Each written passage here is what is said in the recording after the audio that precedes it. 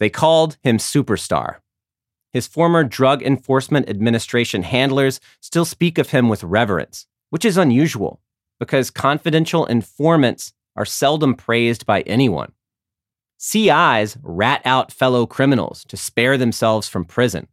Some CIs snitch for envelopes of cash, others to help police arrest their underworld rivals. As DEA agents see it, most are liars and squirmers who believe in nothing bigger than themselves. But Superstar was different. Unlike other CIs, he brought a grad student's intensity to the informant role. His DEA handlers would go to a rendezvous in some Burmese safe house and find him already waiting inside, a sheaf of papers on his lap.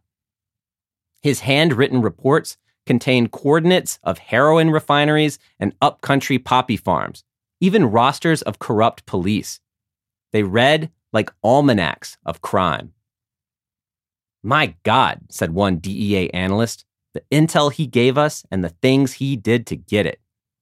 Said a DEA agent, "I don't want to give away any sensitive secrets, but he certainly earned it, the name Superstar." And yet another agent said, "I'd never met a CI who was also an idealist." As DEA agents extracted information from Superstar, he sought to extract something in return, a promise that America would honor its Christian soul and uplift the world's downtrodden, including his own people, the Wa. Superstar had a dream that one day Wa children would tote school books instead of Kalashnikovs, that Wa elders, once prone to decapitating outsiders on sight, would welcome foreigners into their homes. He imagined a doctor on every mountain to spare the sick from pointless death, a Wa nation of which he could feel proud.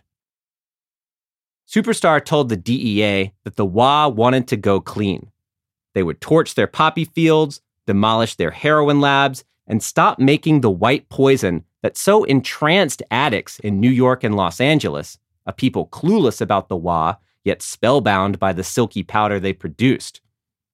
In exchange, Superstar wanted American aid, schools, hospitals, expertise in building a modern nation, and the glory that comes from friendship with the United States.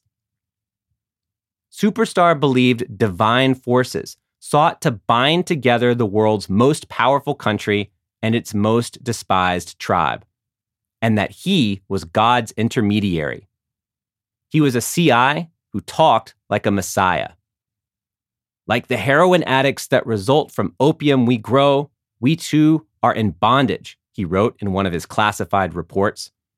"We are searching for help to break that bondage." He dreamed of an alliance between the DEA and the United Wa State Army, known to the United States as a drug cartel.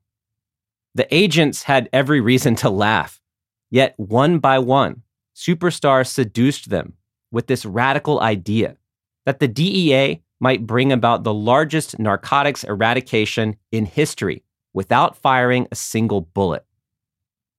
For a brief time, there emerged on the horizon the glimmers of a bloodless alternative to the war on drugs. The DEA called him Superstar. But by the time I met him, no one had used his code name in a very long time. He was an old man with scars and a conviction somehow undiminished by a tragic life. He made me call him by his Wa name, Saw Lu.